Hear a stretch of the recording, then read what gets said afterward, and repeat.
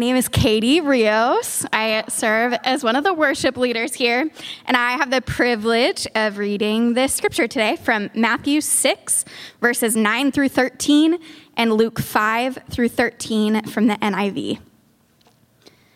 This then is how you should pray. Our Father in heaven, hallowed be your name. Your kingdom come, your will be done on earth as it is in heaven. Give us today our daily bread, and forgive us our debts as we also have forgiven our debtors. And lead us not into temptation, but deliver us from the evil one. In Luke chapter 11, verses 5 through 13, and then Jesus said to them, suppose you have a friend, and you go to him at midnight, and you say, friend, lend me 3 loaves of bread. A friend of mine on a journey has come to me, and I have no food to offer him. And suppose the one inside answers, don't bother me. The door is already locked, and my children and I are in bed. I can't get up and give you anything. I tell you, even though he will not get up and give you the bread because of friendship, yet because of your shameless audacity, he will surely get up and give you as much as you need. So I say to you, ask, and it will be given to you. Seek, and you will find. Knock, and the door will be opened to you. For everyone who asks receives, and the one who seeks finds, and to the one who knocks, the door will be opened. Which of you fathers, if your son asks for a fish, will give him a snake instead? Or if he asks for an egg, will give him a scorpion? If you then, though you are evil, know how to give good gifts to your children, how much more will your Father in heaven give the Holy Spirit to those who ask him? This is God's word. Thank you, Katie. Keep your Bibles open in Luke chapter 11 as we come to the last 2 weeks of this series on prayer, beginning with the Lord's Prayer and looking at parables about prayer. We've been asking the questions, what is prayer and how do I pray? And particularly as we come to the last 2 weeks before we turn the corner into the fall season, we're asking, what does it mean to continue and not give up in prayer? And let's be honest, it is very easy to feel like giving up or for some to not begin at all. So let's pray right now. Let's ask the Spirit of God to speak to us this morning. Heavenly Father, we thank you for the invitation we have to come to you, to bring our needs, to bring our requests to you freely through your Son, Jesus. We pray this morning if there's anyone here or joining us online who does not yet know you or has not yet received that invitation, we pray that today they would. And for those of us who have taken for granted that invitation, or maybe we have doubts, or maybe even cynicism has crept into our hearts and we've given up praying altogether, or for some of us, we've given up on praying for specific things. I pray that as we learn from you, from your word, that our confidence would be renewed, that our confidence in your faithfulness will be restored, and that we would cry out to you in prayer. Holy Spirit, would you be our teacher? We ask this together in Jesus' name, and everyone said, amen. Well, there's a story of a man named Darby who, in the hopes of striking gold, moved to Colorado, staked a claim, and got to work digging at the height of the historic gold rush in the 1800s. And after weeks of labor, he was rewarded when he discovered shining ore. And so as a result, he went and he bought this heavy machinery to bring it all to the surface, knowing that finding ore would potentially lead to finding gold. But as time went by, and as he kept on drilling, the ore was gone, and he did not find gold. So he gave up. He sold his machinery for almost next to nothing to a local junk man, and he took the train back home. But curious, the junk man, the new recipient of this heavy machinery, decided to call in a mining engineer to see if there was more on that site that could be discovered. And sure enough, they quickly discovered that had the original miner gone a little further, a little longer, and a little deeper, they would have discovered the gold vein, which the new owner did. The man Darby gave up too soon, not knowing that he was only a few feet and a little more time from solid gold. I use that story because in many ways that reflects how some of us have handled prayer. In the prospect of finding an answer from God, we get to work. We do the labor of prayer. But maybe we don't begin to see the answers, not in the way that we expected or the time frame that we had hoped. And as a result, we jump to conclusions about God. We jump to conclusions about prayer. And in many cases, we give up. Maybe we conclude that God is detached. Maybe he is distant. We've developed a picture in our minds that maybe God needs to be nagged for anything to happen. We give up. Whether it's in prayer in general or for a few specific areas in particular, we need to ask the question this morning, where can we find confidence to keep on praying? How can we know that our prayers will be heard? Well, the short answer is found in a right understanding of who we are praying to. Last week, Dom walked us through the parable of the Pharisee and the tax collector at prayer. And that parable was about our posture before God, how we approach him. But today, we're going to ask, what is God's posture toward us? How does he view us when it comes to prayer? And that is what the parables before us in Luke chapter 11 are all about. These parables, this teaching here from Jesus, follows immediately from what we call the Lord's model prayer. But this time, of course, from the gospel according to Luke. And here, Jesus addresses these concerns, this temptation to give up or to jump to wrong conclusions or wonder whether or not God hears our prayer. And he answers that concern by giving us a parable, a principle, and a promise. And we will look at each under three headings. Three things I want to say to you about God's posture towards you that will give you confidence in prayer. So how do we know that our prayer will be heard? The first point is this: because God is available. He is available to you. And this becomes clear as Jesus tells a parable about a friend. Look at verses 5-8. Then Jesus said to them, "Suppose you have a friend, and you go to him at midnight and say, 'Friend, lend me 3 loaves of bread. A friend of mine on a journey has come to me, and I have no food to offer him.' And suppose the one inside answers, 'Don't bother me. The door is already locked, and my children and I are in bed. I cannot get up and give you anything.'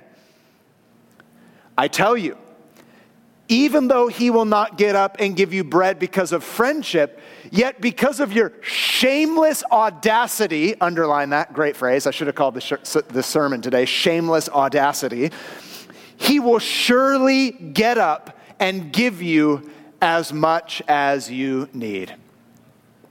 Let's think about this parable, because it's happened to us all. A needy friend nags you at the most inconvenient time.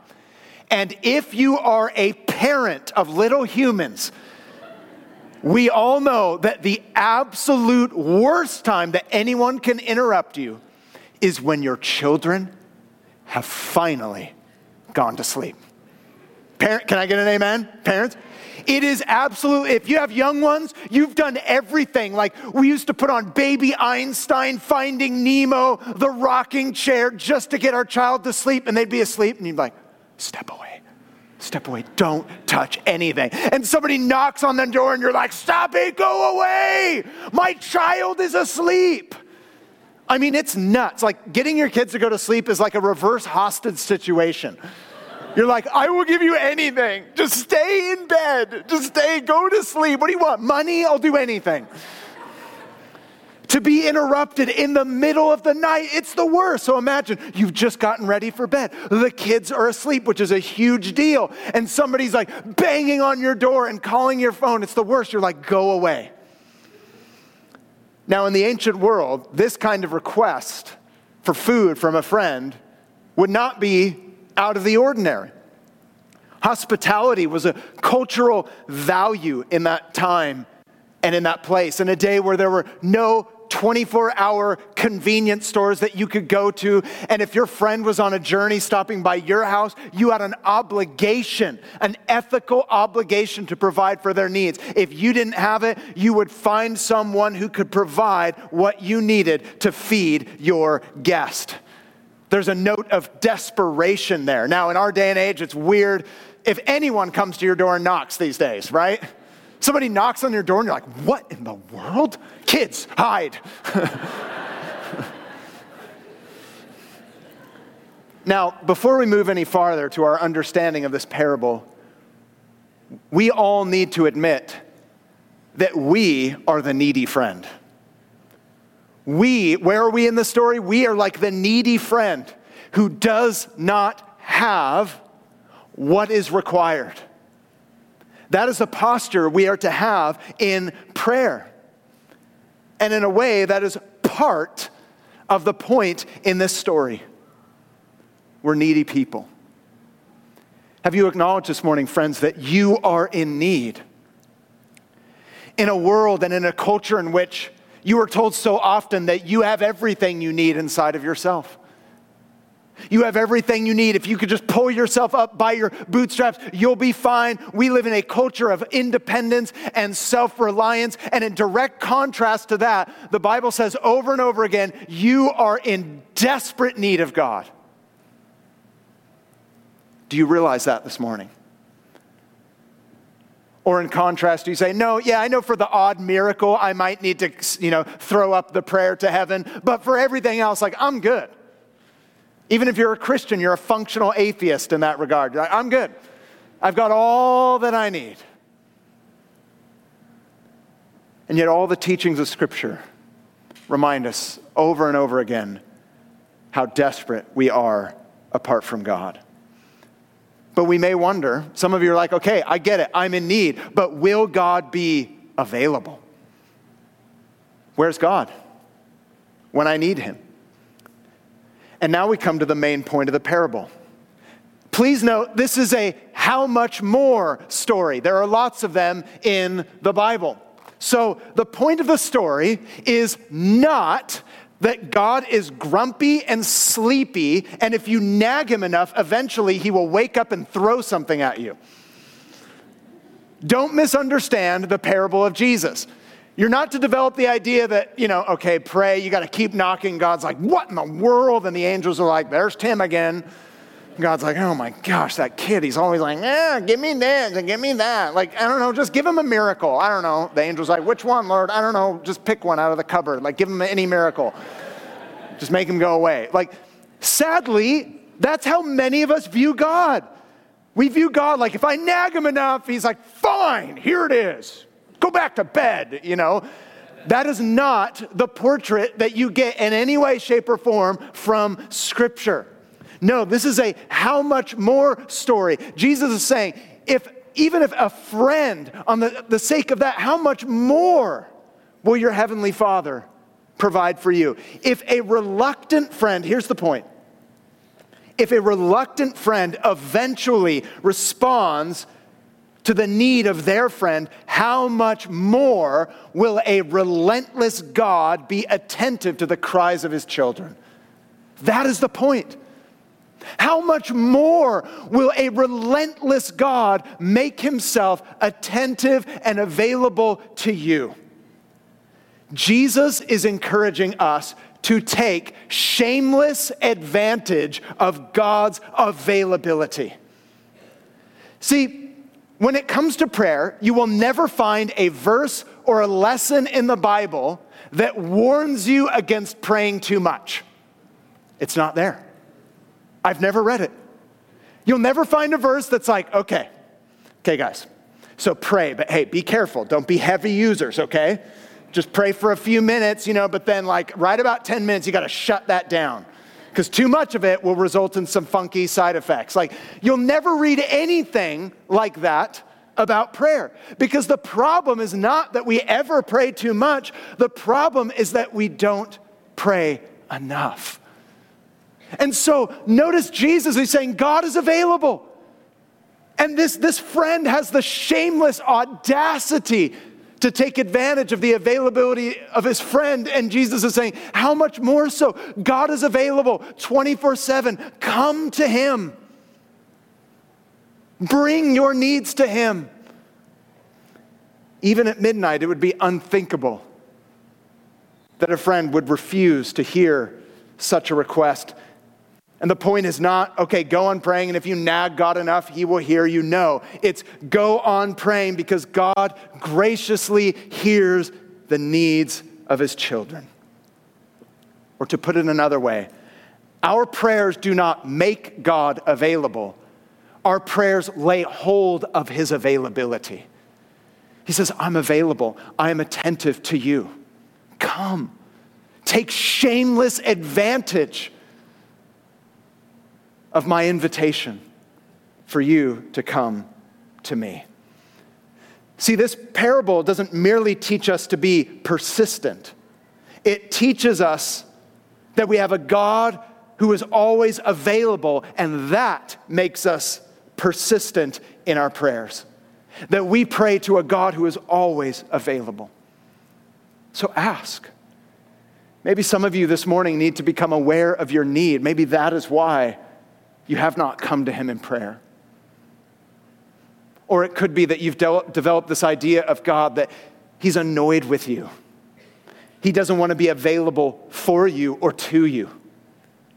You could not get a better picture that combats that idea than the very teachings of Jesus. Have the shameless audacity to accept the invitation to pray and to ask. Why? Because God is available. Now, some of you are like, okay, I know that he's attentive. I know that he's available. That's good to know. But will he answer? Will he answer? And to drive this point home further to our hearts, Jesus then teaches us this with a principle. God is not only available, but secondly, God is reliable.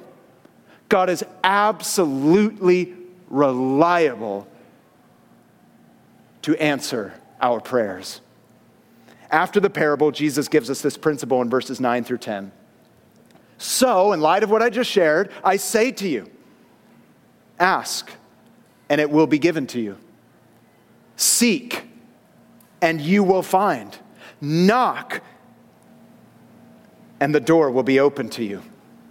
For everyone who asks receives, and the one who seeks finds, and to the one who knocks, the door will be opened. According to Jesus, God eagerly hears the prayers of his people and therefore can be trusted to respond. If you would ask for and expect help from a neighbor in your time of need, how much more should you ask for and expect help from God in your time of need? He is reliable. He is absolutely faithful. We do not pray to make God reliable. We pray to lay hold of his reliability. And so the principle is this: God's willingness to answer your prayers should give you relentless confidence to pray them. He says, not only am I available, that's the first point, but I am reliable to answer. And so here Jesus uses three expressions for prayer that describe how we should lay hold of his reliability. So as we have just learned from the parable that God can be approached at any time and under any circumstances, these three words now encourage every one of us to take that initiative. And those three words are ask, seek, knock. What do they mean individually? And what do they mean together? This is very important. First, he says, ask. Again, this implies that you and I, we are aware of our needs and that we are willing to ask for help, which may be very simple, but easier said than done for many of us. If you're anything like me, you don't like to ask for help, right? Just talk to me about directions. Ask my wife, right? When we're lost, I'm like, got it. Got the GPS sat nav right here. It's like a part of my nature. I just know. It's like, why don't we Google? No, I got this. And in so many ways, that attitude extends to how I view God. Like, I've got this, Lord. Yes, I might need the little miracle over here, but the rest of it, like, I'm good. See, it's one thing to be aware of your need. Many of you this morning might be like, yep, I've got a lot of needs. Okay, great. Are you willing to ask for help? Are you willing to ask for help? Are you willing to cry out to God with your spouse, with your friends, with your children, with other people in your community, at church? Are you willing to ask? We need God's help. Do not be embarrassed about how much your life and your heart needs God. Right? Many of us, we like put on the mask. We try to give this front of like, we're good. How are you, brother? Blessed. I'm good. What's going on this way? I'm fine. Need anything? Nope. How can I pray for you? Oh, just pray that I'll be blessed. Okay. But what if we admitted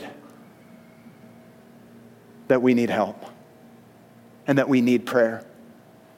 See, the enemy of prayer is not busyness, as is often said. The enemy of prayer is pride. Like, I'm good. I've got this. You need to ask. Are you willing to ask? Because if not, our reluctance to ask will keep us at a distance from God. And so Jesus says to me and he says to you, ask. But then he says, seek, and you will find. What's the difference between asking and seeking? The difference is this. Seeking is asking plus acting. That's what seeking means. It's asking plus acting. The word denotes a search. Let me explain. As we pray, we must also then step out in faith and be active in obtaining what is needed according to what God supplies. Let me give you some examples.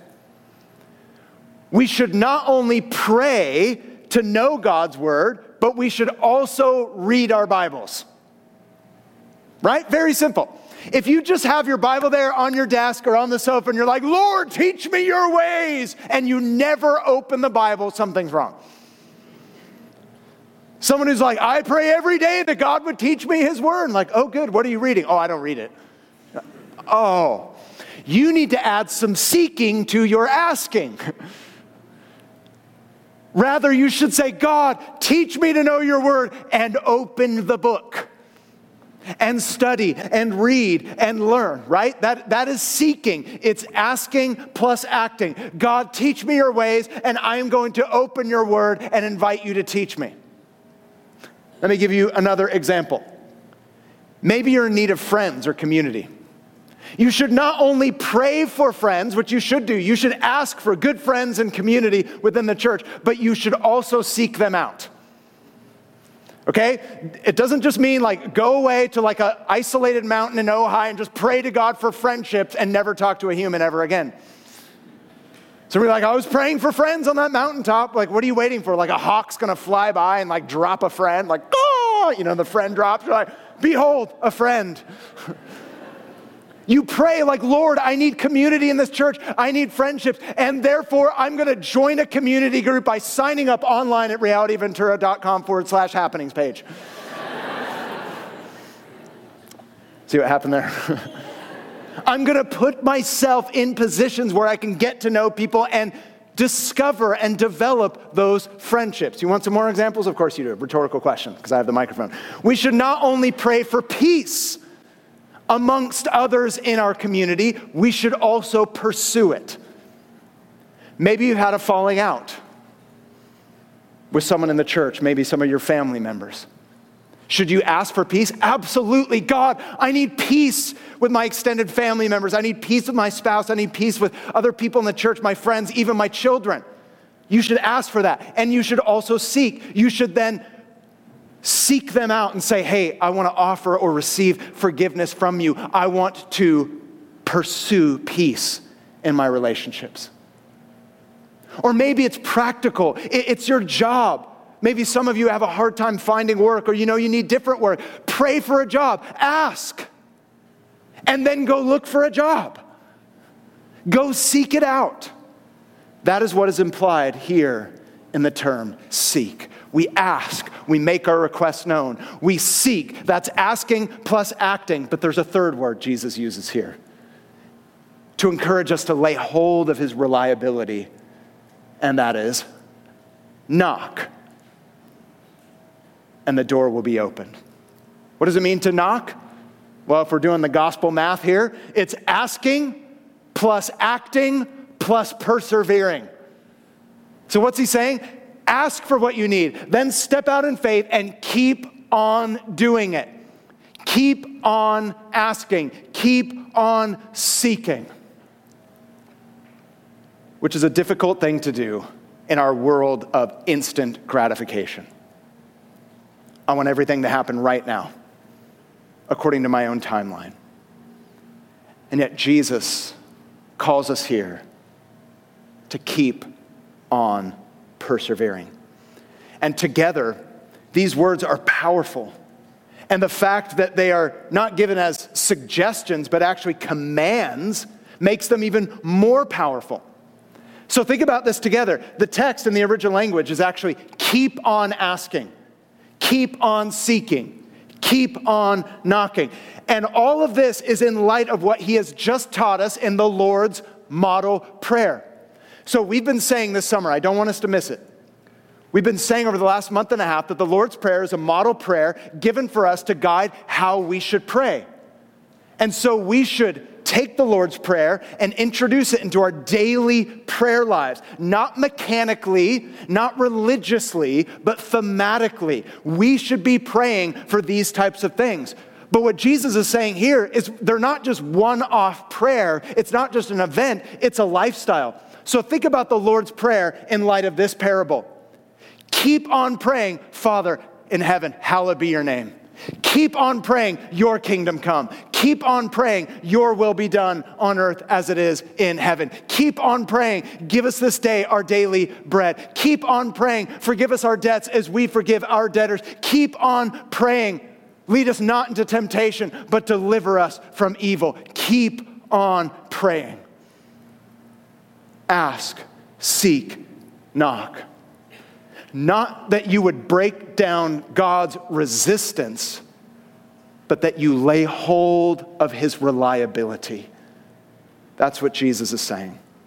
Friends, this is one of the most encouraging invitations to pray. And let's be honest this morning and admit that there's some things that we stopped praying for. Maybe for some of us, we stopped praying altogether. Maybe some of you are new to Christian faith and you're exploring and you're like, I've never even wanted to start. Could even be a specific area in your life. If you are a Christian, you're like, you know what, I prayed for like 6 months. This is an encouragement to take it back up and to keep on praying. The New Testament book of James says, you have not because you ask not. Think of the blessings and the transformation we miss out on because we simply have not asked. I think not only as a person, but as a church, it's very tempting to rely upon so many other activities in the place of prayer and stop crying out to God. But I suppose the difficulty for many of us are like, no, I get it. Ask, seek, knock. But maybe you trip up when you read where Jesus says, ask and you will be answered, seek and you will find, knock and it will be open. See, some of us, we question God's reliability. Like, yeah, I'll pray. I'll keep on doing it. I just don't know if he'll answer. Many of us could probably call to mind, even right now in your own situation, like areas in which you're like, well, I haven't gotten an answer, so I don't know how that squares with what I'm reading here on a Sunday morning. How does this passage address my concerns about what we might call unanswered prayer? I want to address this for a moment because I think it's very important theologically, but it is also important personally. Are there some prayers that God does not answer? Does he or has he left some of your prayers unanswered? Well, if we read what the Bible teaches about prayer carefully, then the answer is no. God will always answer your prayer in a way that works for your good and his glory. But it is not always the answer that we expected. It is not always the time that we expected. It does not always come in the manner that we expected. And therefore, we often interpret that as God not answering our prayer. But listen, when you read what Scripture has to say about prayer, it's not that literally every single request according to your preconceived expectation will be answered. The Bible says that God will always answer prayer in a way that works ultimately for your good and for his glory. But it is not always the answer we expected. Tim Keller is a pastor in New York City, wrote a fantastic book on prayer, and he addresses this point, and it's worth quoting. He says, ultimately, there is no such thing as unanswered prayer from a child of God. Why not? We have the assurance that God, our Heavenly Father, always wants what's best for his children. Therefore, as John Calvin writes, God grants our prayer even if he does not always respond to the exact form of our request. Here's the killer line. In short, God will either give us what we ask or give us what we would have asked if we knew everything he knew. That's the gold line right there. You can take a photo of it if you want. God will either give us what we ask for, or he will give us what we would have asked if we knew everything that he knew. Trip out on that for a moment. How many times in my life, both in my family and with church and other matters, have I prayed for things so specifically and I didn't get the answers I was looking for or the answers that I wanted? But over time, and with the vantage of hindsight, I look back and I say, oh my goodness, God worked out this situation in a way that I could not have foreseen was even good or even possible. But through it all, he's worked it out to be even better than what I thought. I mean, there were so many times. I was thinking recently of like church planning back in the days when we were younger and starting out our family. We moved to LA to start this church, Reality LA, and I couldn't find a venue anywhere. We were supposed to launch the church. We'd been doing these core groups and prayer meetings, and we're going to have a church service, but I had no venue. And I went to all these theaters, and there's this one that I had my heart set on in Hollywood. I was like, that's where we're going to meet. And people are like, yeah, the glory of God's going to show up in that place. And they're like, no. And the door kept shutting and shutting and shutting. And I was so frustrated. I'm like, I can't believe it. We're launching this church, Reality LA. We have no place to meet. I don't know what to do. And I was just praying and praying. And I was like, Lord, I thought you gave us that space. And I was like frustrated. I was like, I didn't even want to do the church planning thing in the first place. When I met my wife, when I was dating her in Bible college, she's like, oh, do you want to be a pastor? I was like, no. But you made me do this thing, and now here I am, get ordained and do a church plan or whatever. And now you're not giving us a building. The one I thought you were giving us, it's not there. And I was literally honest. I was driving my 97 green Saturn. That was a beauty. They don't make them anymore. Anyone? Saturn? I'm driving it down Sunset Boulevard. I was hitting my steering wheel and like crying out to God. Somebody probably thought I was crazy. Although not out of the ordinary for things that happen on Sunset Boulevard as I think about it. But I was so frustrated. I was like, God, you didn't answer our prayer. We're like weeks away. And I see a Guitar Center. I was like, I'm going to go to Guitar Center. Because I wanted to play guitar. It wasn't spiritual. I turned the corner, and lo and behold, it's this like beautiful elementary school with this theater. I saw it. I was like, that would be a great place for church. Called that day, and they're like, yeah, sure, you can meet there. And that's where we met. And we launched our church there. I was like, oh, okay, Lord. I was so angry that you didn't answer it in the way that I thought, and yet you had something else. And now in hindsight, I'm like, of course that was the best place. How many of you who've been followers of Jesus for some time, you asked for things and you didn't get what you want, but with the advantage of hindsight, you look back and you say, hey, I wouldn't have asked for it at the time because I don't know all the things that God knows, but now I look back and I say, you've done all things well. And let me tell you right now, you may not be in that place yet, but when you die and you breathe your last and you're in glory with Jesus Christ, you will look back on your life and you will say, you've done all things well. Though you may not see it now. And so friends, this is a call to faith. God will either give you what you ask for or what you would have asked if you knew everything that he knows. He is reliable. And we must be patient. There are so many reasons beyond even our own reasoning or understanding of why God would answer prayers in ways that we don't expect. Sometimes it's a no. Sometimes the answer is yes. Sometimes the answer is wait. Sometimes God will redirect you and point you in a direction that you didn't even think was possible. Because there's more happening in prayer than just getting your specific request. You are being changed. God is available. So pray. He's reliable and he will answer. But some of you, there's one more question. Some of you are like, okay, I get it. God's available 24/7. I can come to him. Got it. Noted. I know that he'll answer even if I don't always figure it out. Okay, got it. He's God. I'm not. But will his answer be good?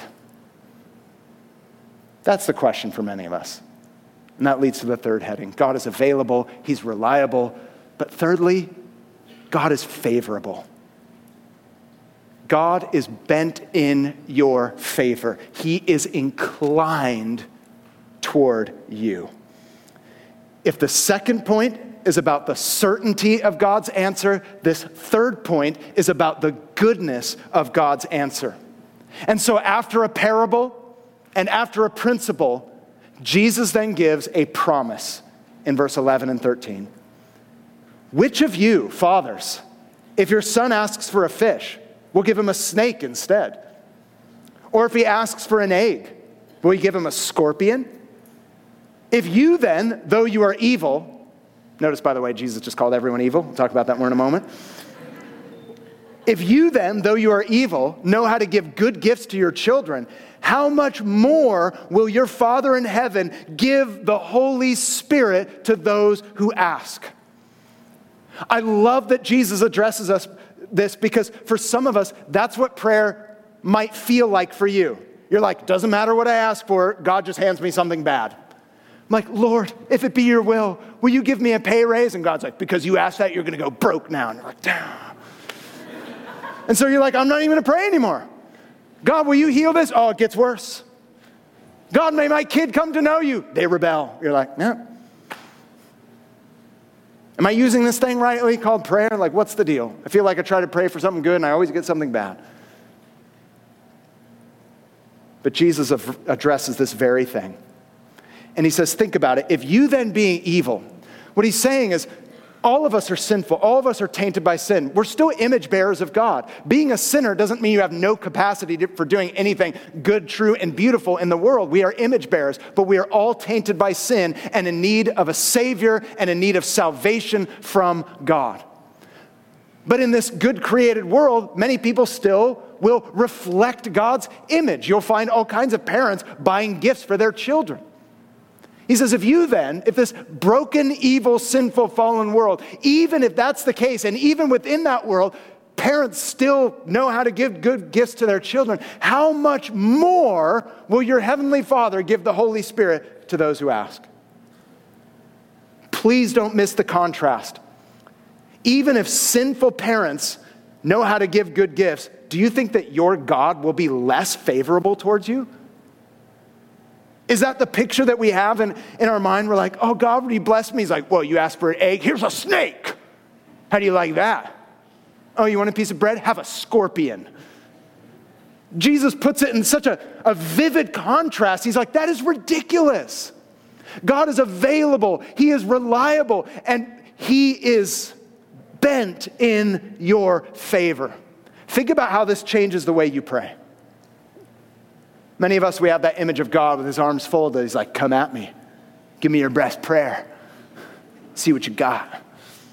And you're like, oh, I got a good one. Just went to church. Like, I'm ready. Lord's Prayer. Hey, Lord's Prayer, that's a good one. It's kind of guaranteed, right? Guaranteed results. But that's the wrong picture. God is always pictured with his hands outstretched. And so Martin Luther says, prayer is not overcoming God's reluctance. It is laying hold of his willingness. I want to ask you honestly this morning, do you believe that that's true? Because that's what the Bible says about your loving Heavenly Father. And one of the best gifts that you could pray for is the very gift that helps you pray, the Holy Spirit. The gift of the Holy Spirit. Jesus didn't have to explain the Holy Spirit to people who were hearing him on that day, who were familiar with the Bible. The Holy Spirit, the third person of our triune God. The Holy Spirit involved in the creation of the world and who is involved in the recreation of men and women from the inside out. It was promised in the Old Testament, the way humanity is going to get changed, I'm going to put my Spirit within you. The Holy Spirit changes people. There's all these promises in the Old Testament about the coming of the Holy Spirit. So the prophet Joel in chapter 2 says, it shall come to pass afterward, God says, I will pour out my Spirit on all flesh. Your sons and your daughters shall prophesy. Your old men shall dream dreams, and your young men shall see visions. Even on the male and female servants in those days, I will pour out my Spirit. Now, don't get caught up in whether you're young or old. You're like, where's the middle age category in the book of Joel? He's saying that the Holy Spirit's going to make God known amongst all kinds of people. We need the Holy Spirit. Our greatest need is God to make his home in us and change us from the inside out. Many of us, when it comes to prayer, we have our priorities. Well, God has his priorities too. There's no request that God would rather answer than the request for you to have more of the Holy Spirit. If you're not yet a Christian, you need God to make his home in you. If you've been a Christian for 50 years, you need a deeper dependence on the Holy Spirit. That's the promise here. And so do we ask to be filled with the Spirit? And what better evidence of God's favor toward you than for him to say, I want to make my home in your life. He's available, he's reliable, and he's favorable. So pray. Church, this morning, some of you may feel like God's given you a scorpion. He's given you a snake when you've asked for the egg and the bread. Maybe you've asked for something and it hasn't happened. Maybe you've asked for something and it seems like the situation's gotten worse. And you may be tempted to stop praying. You may be tempted not to ask for more of his presence. But listen, the Spirit is the greatest gift. It is God giving us himself. His anointing, his guiding, his empowering is far greater than many of the things we ask for. So yes, pray for your daily bread. And yes, pray for all these other things, but also pray that you would be full of the Holy Spirit. Whatever you're asking for, keep on asking. And then also ask, God, ultimately, I need your Spirit to lead me. I need your Spirit to change me. I need your Spirit to guide me. I need your Spirit to empower me. We must put ourselves in the arms of our Heavenly Father and ask Him for more of the Holy Spirit and trust Him to work out everything else. But you might ask, well, who can have this gift? The answer is anyone. It is there for the asking. Well, how can sinful people have such blessings when our sin deserves the opposite? God is loving, yes, but He's also holy. How can I be confident that God is favorable towards me? Well, the answer is this. 2,000 years ago, Jesus Christ, the Son of God, He came to live the life we never could have lived, and He went to a cross to die for us, to die for our sin. On the cross, Jesus took our place. That means that on the cross, Jesus got the scorpion. On the cross, Jesus got the snake. On the cross, Jesus got the sting of death that our sin deserves so that we might have the food from our Father's table that we don't deserve. It's all been accomplished for us and secured for us through the finished work of Jesus Christ on the cross. And that's how we can know that He is bent in our favor. Listen, church, there's never been a parent on earth who wants good things for their children as much as your Heavenly Father wants good things for you. You may feel this morning that you're like the traveler and you are desperate. And the truth is, we all are. But through Jesus, we can be confident. For with God, it is never midnight. He is never taken by surprise. He never lacks anything, and He is never bothered by His children's request because He's not merely a friend. He is our Heavenly Father. So let us keep praying. Let's do that right now. Heavenly Father, I pray right now for those who have given up on prayer. For many, it may not be prayer in general, but specific prayers that they've given up praying. Maybe it's for an adult child, redemption in their marriage, practical provision, reconciliation. Maybe because of our own expectations not being met, we've given up. And I pray today would be a turning point. I pray that we would all confess to you, God, we are not you. We do not know all that you know. We do not pretend to be God. We are going to trust you with the outcome and continue to cry out to you. God, I pray that you would encourage people. I pray that you would call people to continued prayer, back to prayer. And for those who've never prayed, I pray that right now they would pray their first prayer by saying, Jesus, save me. For anyone joining us online or in this room or outside who's never given their life to you and trusted in Jesus, we pray together that they would do that right now and say from their heart, Jesus, save me. I trust in you as my Savior, that you died for me and rose again so that I could be forgiven and accepted forever. We pray that those men and women would pray that from their heart and experience your forgiveness and your salvation. And God, as we have this time to respond to you, I pray that we would, and that we'd be changed as a result. In Jesus' name. Amen.